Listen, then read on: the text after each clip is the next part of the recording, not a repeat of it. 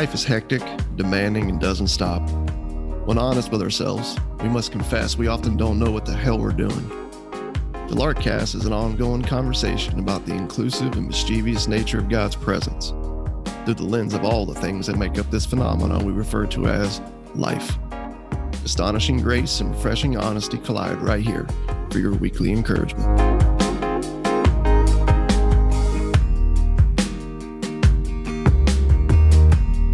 Larkcast 17. We are continuing in our look at the parables. For those of you who are joining us for the first time, my name is Tony, a partner in crime. If we were a rap duo, I could say partner in rhyme. Ooh, I kind of like that. My partner in rhyme. Yeah, dude. Rhyme crime. The thing is if we do rap, it would be rhyme crime because it just would be bad. Oh, it would be really bad. Yeah. So we're diving into a parable today, which we've talked about in the past. We even get into it in our book, Reclaim, which, you know, if you're new to this conversation, Russ, you and I, we wrote a book called Reclaim. It's available on Amazon. You can go ahead and search Reclaim Johnson or Reclaim Sorcy or Reclaim Johnson Sorcy. But if you type in Reclaim, you're going to get a lot of like erotic novels with dudes with like, you know, washboard abs. Yeah, that is not the book. That's definitely not it. Yeah. It's easy to get confused. I know I've said that before, but just saying, if you're new to the podcast and you check out Reclaim on Amazon, it's going to be easy to be like, oh, there's Russ, you know, and then once you look closely, you're gonna be like, no, that guy's hair is a little darker. Right. Like under the same, you know, physique, but yeah. Right. Yeah. But then it's weird just putting you on the cover when it's like we both authored it, because then it would be a dude with washboard abs and a tan and no hair on his belly or back, and then just me looking like a Sasquatch with a beer belly. You know what I'm saying? So just because that part about me is only partly true.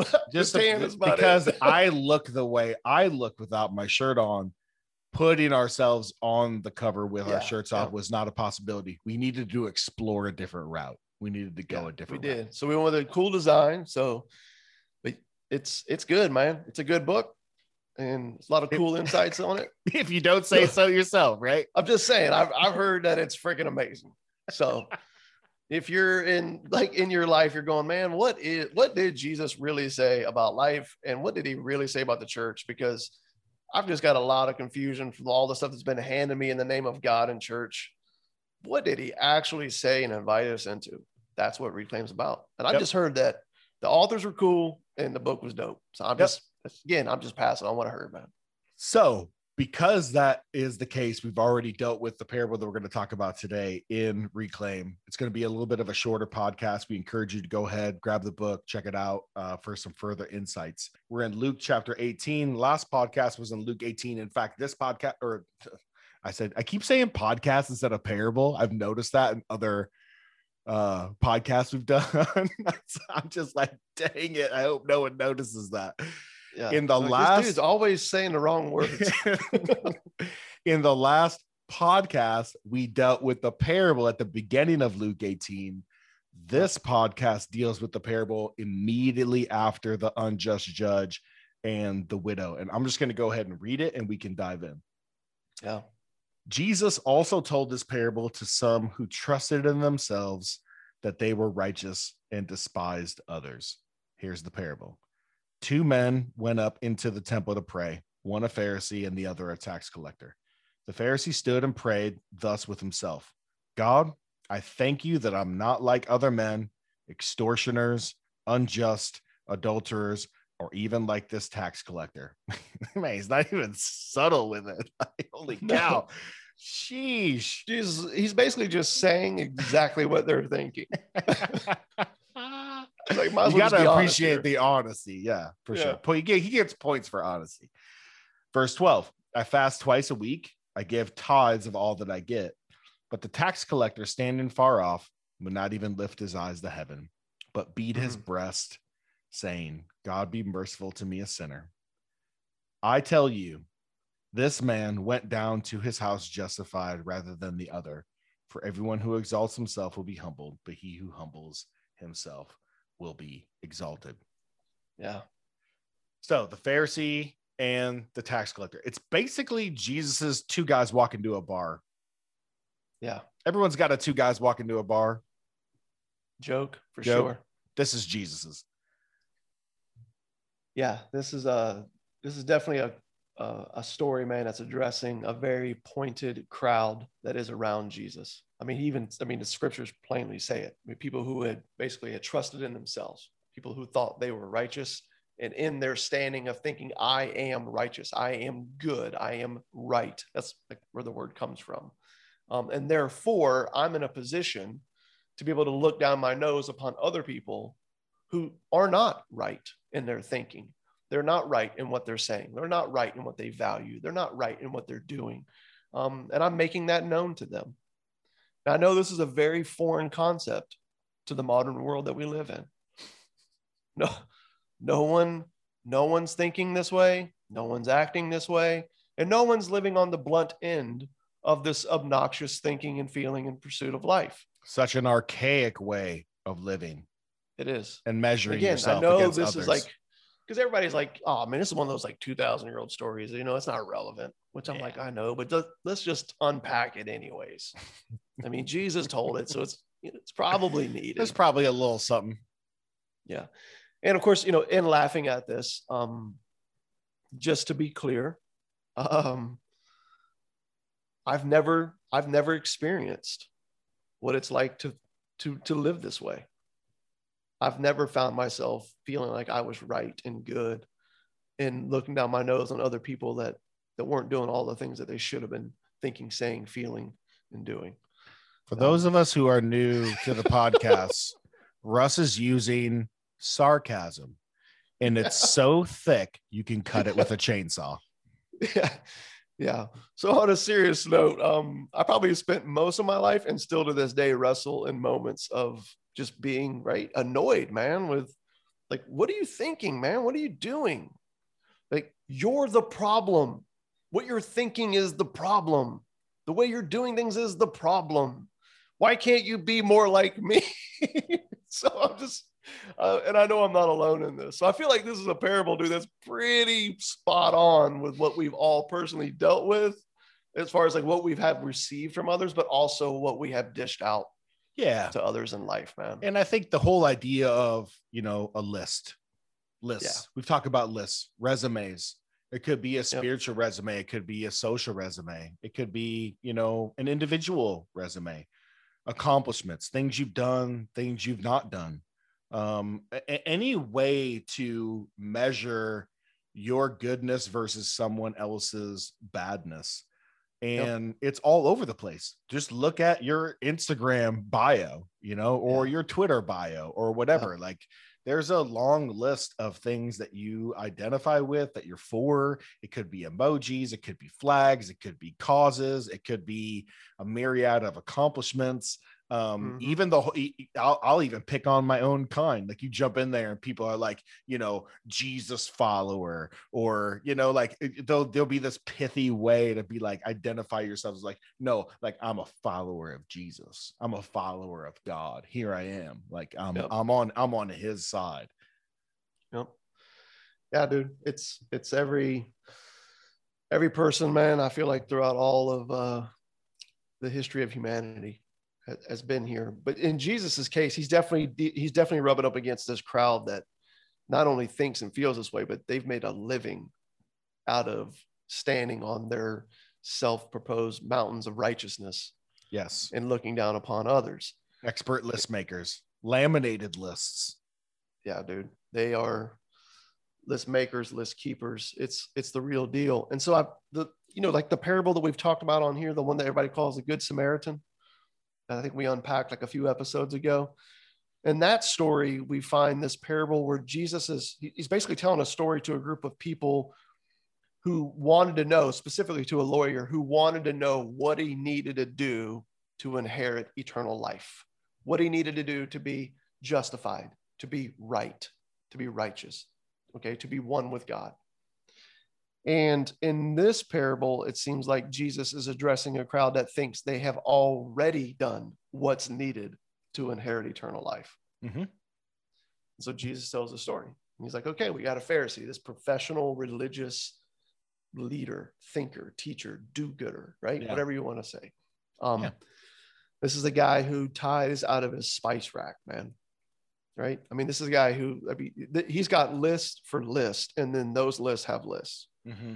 Right? And so he's, in a sense, man, like he's walking in an uprightness, man, that's beyond what anybody else in and around him, right, have ever seen. And these are the people that are looking to, and they're having a real hard time with what Jesus is saying about what God is like and what he's doing in the world. And so Jesus tells a story, right? This Pharisee goes into the temple, man. And when he goes in, as you read in the story, he goes in with what? He goes in with his list. And he's so confident. It's the very focal point of his confidence. Great point. The focal point of his confidence, the basis in which he is holding himself up. Okay. You could say it's the thing he's trusting in. He's banking on it. Everything is, his whole life and his future is leaning square on this list. Yeah. No. And he gives it out. He's not an extortioner, right? He's not an adulterer. He tithes faithfully. I mean, here it goes. If you were, what's the other one that he says? He tithes faithfully. I'm not an extortioner, which right. is a jab at the tax collector, because right. historically they worked for the occupying enemy army, right? In Rome. They were Jews employed by Rome to collect taxes. And on top of what Rome wanted, they added whatever percentage they wanted for their living. So they were extorting their own people. It was an unjust job. So he says, I'm not like these other men, extortioners, unjust. And then he says adulterers, which is a nod as to the kind of lifestyle that usually accompanied tax collectors. Yeah. They were known as these kind of like party animal, dudes, so to speak. So right there, he's not making his case for his goodness based off the actual true righteous demands of the law. So that you almost can kind of know, like, that this guy knows deep down inside, I ain't there. So instead, he makes his case for what he's doing. The person that he uses to hold up against it, to prop himself up, is being like a fulfillment of these things is this tax collector. Yeah. So it's kind of funny, man, when you start to play around with it like that. And then, of course, he lays down a couple other things that he does, which is what? Yeah, he says, I fast twice a week. Right. So he's got his, spiritual discipline, spiritual formations down, and I give tithes of all that I get. All that I have. So if you were like a blackjack player, this dude's laying down 10 ace, 21. Oh, hold on a minute, God. I know I came into the temple and I just laid down the perfect 21, but really quick, I'm not done yet. Watch this. Another 10. Boom. Another ace. You know what I mean? He's like, blackjack again, baby. He's got the winning hand, bro. Just he comes with it. And he's betting the house. He is betting the house on this hand. Yep. He had trusted in themselves, as Jesus would say. And I agree with you, dude. He is betting. He is betting it all, man. Everything he's got on this. Mm-hmm. Jesus contrasts this with a story about this dude and says, okay, I see that. But also this other dude walks in that we've already alluded to, called the tax collector. And as you already said, this is a guy who's a fellow countryman who has completely abandoned everyone and went to work for the oppressor. Yeah. I think there's a number of touch points on why the tax collector would be the poster child for, like, the one who is definitely not getting in, the one who's definitely has the crappiest list. Like, he picks these two characters on purpose because they can't be more diametrically opposed. They are very extreme versions of reasons to trust in my own merit and reasons to not have any confidence at all that God loves you. Yeah. This is as you've already said, man, this is a dude who's definitely not getting in. Definitely not. Yep. No questions asked. Everybody in that camp of Jesus, right, would have been like gasped, right? They would have been like, whoa, whoa, whoa, what? Their breath Yeah. would have literally been taken away by him throwing a tax collector into the story that he's telling in comparison with this Pharisee. Spiritually, they've ruined their lives. As compared to the law, they have nothing to point to that would be in their favor. And socially, they're outcasts. They're done. Yeah. They betrayed their own people. Yeah. And here's to me, a really cool point in this story just to hit on. When we say outcast, a lot of times in society, there's a big push, man, and a heart for the outcast, right? Caring for the weak, the oppressed, the outcast. And I get that. I mean, I won't go into the whole story, but my childhood and how I grew up, for whatever reason, man, at a very young age, I developed this like just a real detest for a bully, man. And so I got a lot of trouble as a kid growing up, all through like, kicked out of elementary school, kicked out of middle school, kicked out of high school, I mean, just on down the list, getting in trouble. But it was always in relation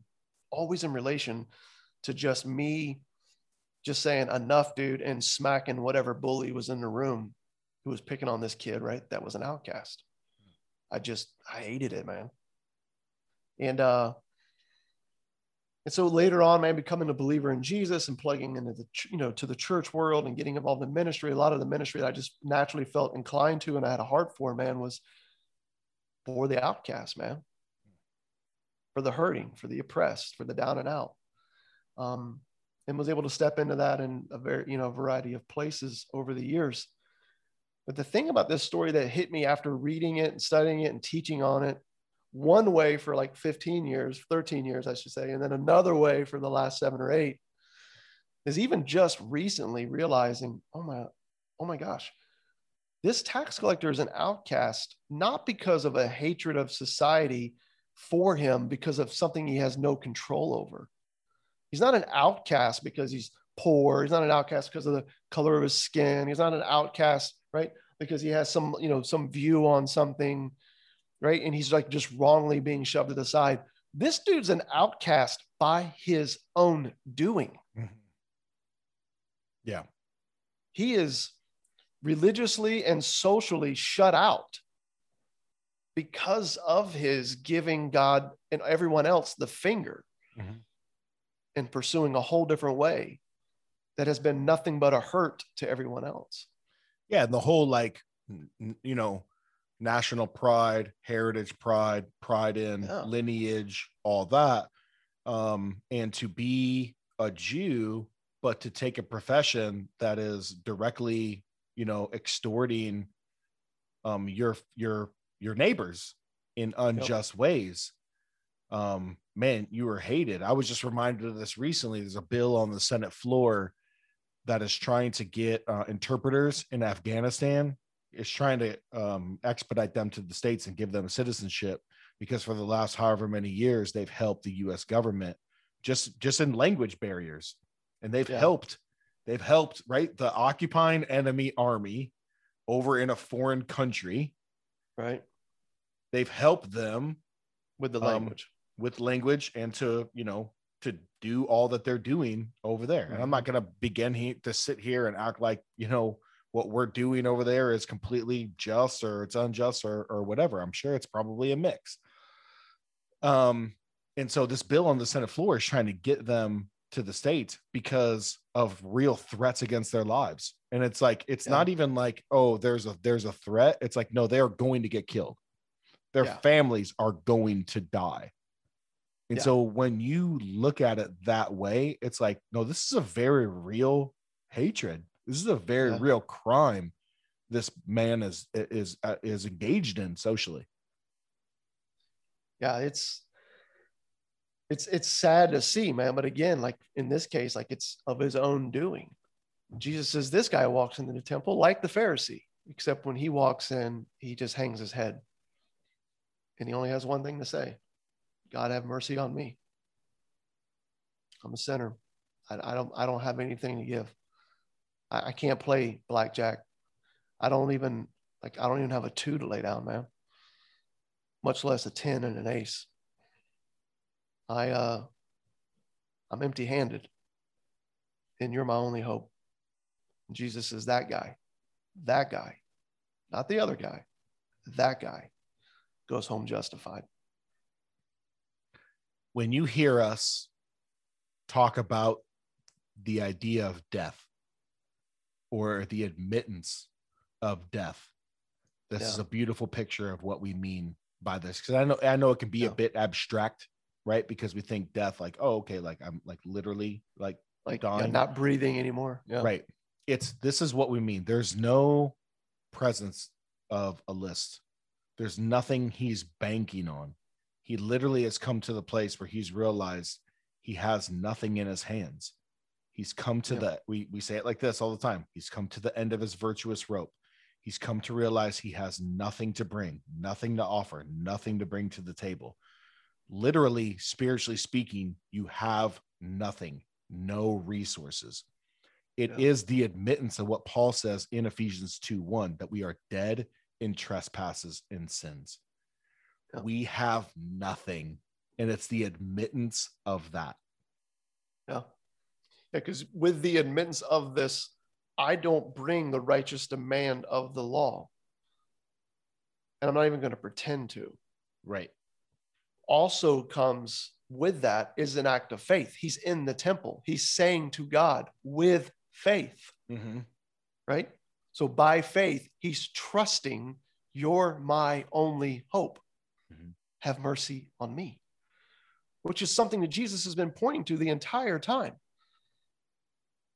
The only judgment in any of the parables that we read, the only judgment that's there, and that we will even see as we keep going, falls on one thing: unbelief, an unwillingness to take him at his word, an unwillingness to trust his life for our life, which is the very thing that got us all out of whack, that goes all the way back to the garden.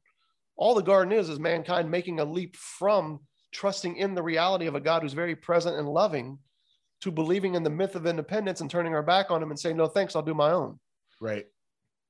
And so it seems very fitting that the way back into that relationship would be a work of him in which we would simply by faith trust, accept. Right. And I think too, like, switch your mind a little bit on what judgment is. Yeah. It's a declaration. It's a verdict. And this is the second parable back to back where the judgment and the verdict has come in the positive. The widow in the last parable was declared she was vindicated. She was justified. She said, justify me. And then the judge says, I will justify her. Right. So it was a verdict in the positive of justification. Here we have in this parable, same thing. God be merciful to me, a sinner. Jesus says, I tell you, this man went down to his house justified rather than the other. So the verdict has come in. The judgment has come in. The verdict and the judgment is justification. No condemnation. You're in, you're forgiven, you're loved, you're included. Yep. All by my doing. But we think judgment, think judgment has to do with hellfire and brimstone and, all that. It's like, no, it's included in the declaration, the announcement of no condemnation too, the announcement of you're justified. Yeah, that can be a judgment. Yeah. But so is this. Right. Right. And so Jesus tells this story, and I think we look at that and, just to pull all this together, I think most of us hear that and we're like, man, amen. I've been there, right? I've done this. Look how kind and gracious God is. And we just sort of like, okay, man, this is good. But then our lives oftentimes rarely will reflect this reality and how we'll, then sort of go about how we continue to see God and see others and see ourselves and how we sort of, interact within, the matrix of those relationships.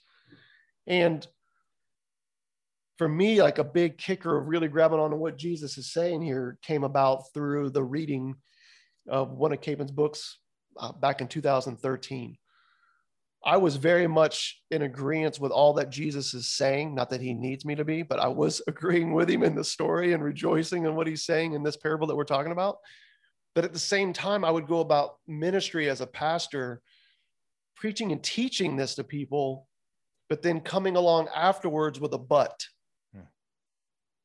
But as long as you start to live your life worthy of the things that he is, but as long as you start to tithe faithfully and fast and not be an extortioner and not be an adulterer And I started seeing like, what is it in me that wants to sort of undo this story? And Capon was a big help, man, with those few questions that we even unpack a little bit and reclaim.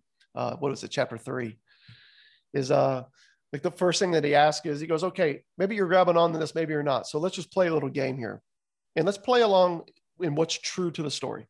Let's stretch the parable out a little bit. Let's stretch it out a little. Follow the tax collector home. What do you want to see him do this week? So I'm like literally in Chicago. It's, I don't know, January, dude. Negative 2014, maybe 500 degrees. Freezing. I'm sure the windows in your apartment were just like really awesome. Ice. Oh, yeah. It was there was no air leaking through. Yeah. So I'm learning all about cold weather as a Florida kid, living up there, and I'm reading this, and I'm, pastoring this church and working through a number of things. And I've come across this question. And I'm like, okay, I got this one. I want to see him quit his job. I want to see him get plugged into the right community.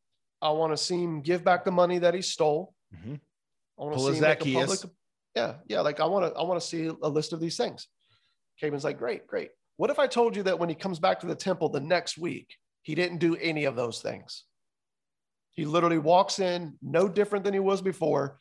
Nothing's changed, and just says, God, forgive me, for I am a sinner. Have mercy on me. Maybe cool I'll allow it the follow-up week. Maybe week 2. Maybe. So he's like, are you cool with God sending him home, declaring the same verdict, justified? I'm like, no, but like you, but it's week 1. It's week 1. He goes, all right, let's just keep going. Follow him home the next week. What do you want to see him do different? So I make like the same list. He goes, okay, great. The next week when he comes back to the temple, and he actually has some reform under his belt. Yes. He's given back some of the money. He hasn't quit his job yet, but he put out some feelers. He's got some applications out. He's got some applications, got some resumes. Looking for some new employment. He made a LinkedIn profile. Yeah. He's got some things are happening here. Okay. Tax collector's not on his LinkedIn profile. There's a few years missing in his LinkedIn profile. Yeah. And what he's even got a little bit of a plan in place, like he's been giving back some of the money, but he's been apologizing to some people that he's stolen from. Don't forget, he canceled the party that was going to be scheduled at his house. Yes. 2 weeks after he went in and admitted his death. There was a party scheduled at his house. He canceled it. Yeah. I think what do they call that party? It's like Wild Ruckus. I think this was like Wild Ruckus 7. It's kind of like a WWE, you know what I'm saying? Sort of match that goes on. Yep. And then there's an after party, dude, that like we can't even get into on the podcast here as far as like what's happening. But all the things that were fitting to a tax collector's culture, he canceled that one. He goes, awesome. We're like, sweet. What do you want to see God talk to him now? What do you want to see God talk to him about now? Like, to what extent do you want him to like press in? And I'm like, well, I want him to talk to him about like, hey, good job on some of these things, but let's put together a little bit of a plan, and let's get you lined up with an accountability partner, possibly plugged into the right small group that would be needed here. Let's keep this holiness rolling. Yeah. Let's rejoice in these things, but let's definitely be intentional with the pursuit of change in these other things. Right. And I'm like, yeah, I could get with that. And then, dude, he literally writes this next paragraph in the book. What the hell is it about you that is so hell bent on destroying the story that Jesus told? And I was like, and you're like, what? He goes, Jesus would have no part of any resume. Jesus would have nothing to do with any list at all, according to what the Pharisee came in with. Why is it that you want the tax collector to come back to the temple with the Pharisee's speech in his pocket, ready to go? Ready to roll. When God's already said, I will have no part of your list. And dude, I was like utterly in shock, man. Yeah. I had 13 years under my belt of preaching and teaching this passage and going, how the hell did I miss this? Yeah. Well, your story is not different than mine. My story is the same as yours, except you heard it from a book and I heard it from you. Right.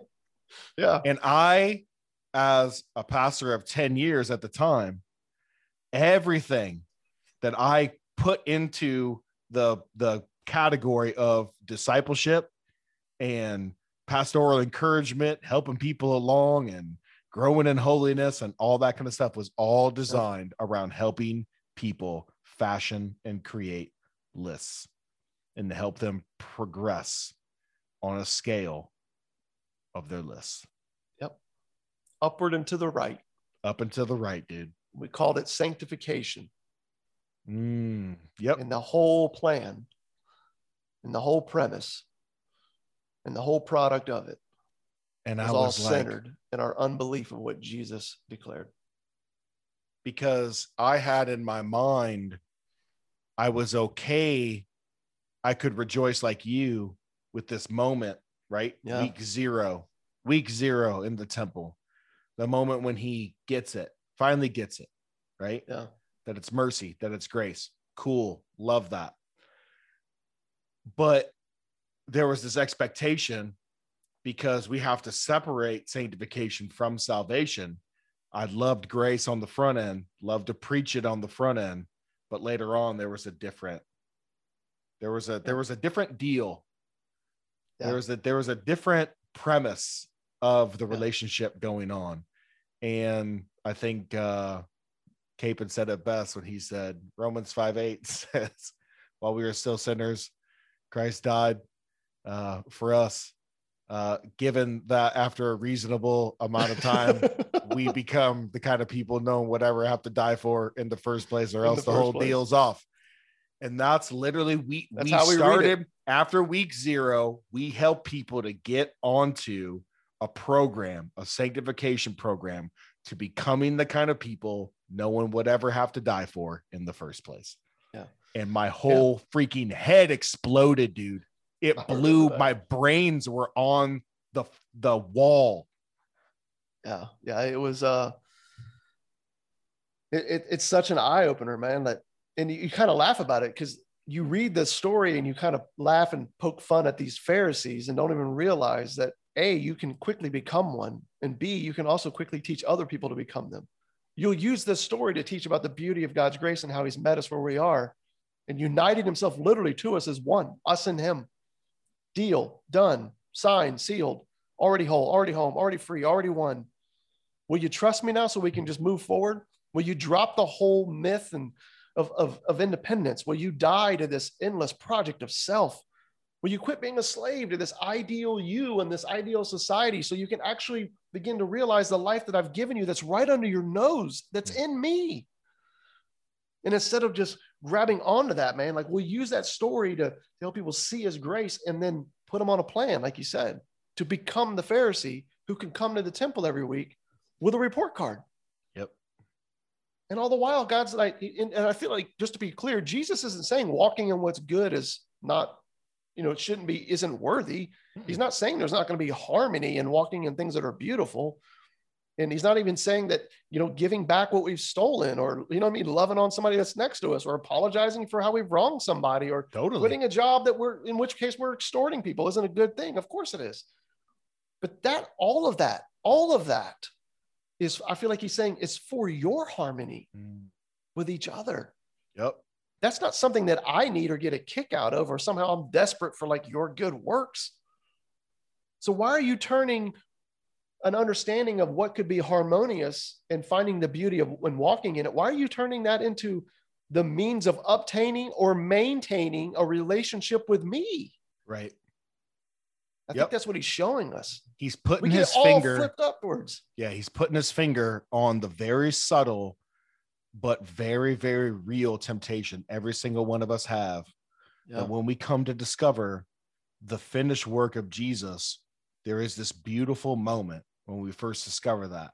And whatever our trust was leaning on prior to that, we place it wholly on him, solely on him, exclusively on him. And then there's this very subtle temptation, right? as some really cool things like start to happen in our life, like some fruit that the Father bears, as he promised, John 15, or he, produces in us, we bear it. We begin just the subtle drift of slowly moving that confidence, right? Mm-hmm. The weight of our confidence, the weight of our knowing we're included, knowing we're good, back onto the list.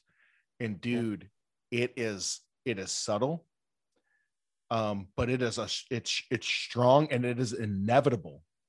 It's inevitable.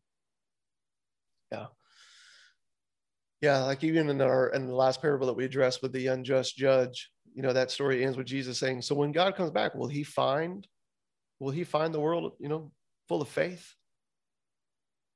It's like this rhetorical question that Jesus asked. Like the answer is no. Mm-mm. No. A God who comes and who lowers himself to humanity and then gives his life in our place, it seems like that's just as unacceptable to all of us wannabe winners as an unjust judge who steps out on a whim to declare a verdict just because he wants to be done with it and get everybody back to the party. That judge gets brought before an ethics board, right? Like we can't grasp that, but I feel like at the same time, we can't grasp this parable where he's declaring God is maker, creator, and sustainer of all things. He is your very life, and he's not interested in your report card. Life doesn't come with a scorecard either. Mm-hmm. There's no scoreboard. There's no achieving. There's no gap to bridge. The death and resurrection of Jesus has already done that. Yep. What God is interested in is not your toil. He's interested in your trust. He wants you. There's the tweet. You. Yeah, he wants you, man. So for everyone out there who's listening to this, maybe this is the first time you've heard it this way. Maybe your brains are on the wall like mine were back in 2014 when I heard you, talk about this. If you have framed Christian maturity pretty much just in environments where you're asking people to just participate in radical introspection, to grade your own spiritual papers, to constantly look at your list, to curate your list, to examine your list, to improve your list, to add to your list, to add plans and subpoints to your list on how to get better at that. Dude, you've moved away from it, man. You've moved away from it. And let us just lovingly but boldly tell you that is not it. That is not it. Grace is not a starting point. Grace is not the thing that just happens in week 0 and then we move on to upward trajectories of sanctification. Sanctification is not separated from justification. We are saved by grace. We are changed by grace. We are sustained by grace. It is a work of him. And Paul, in I think it's like 1 or 2 Timothy 2:13, he sums up the entire Christian life. And he says, if we are faithless, he is faithful, for he cannot deny himself. Meaning that the Christian life is based solely on a commitment he has made to us. It is not a two-way street. It is not an agreement between two parties. It is a thing that one party did on behalf of another party while we were dead asleep and dead in our sins. It is an agreement that he made in himself based on his name, based on the finished work of his son. And he is inviting us into believing and trusting and resting that he is faithful and the work is finished. Yeah, that's it, man. Philippians 1:6, he's not kidding around. He who began a work in you will complete it. He who began it will complete it. He's the author and the perfecter of our faith. He's not an outline writer, an editor, and a publisher. He is the author and the finisher of our faith. And I'm looking at this and going, yeah, there's a lot of good and beautiful things to go walk in, and he's going to do in and through us. Amen. According to his timetables.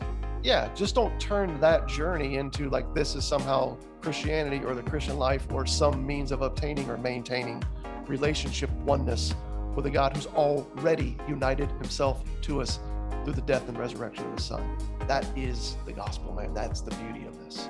And to that, I say, cheers. Cheers.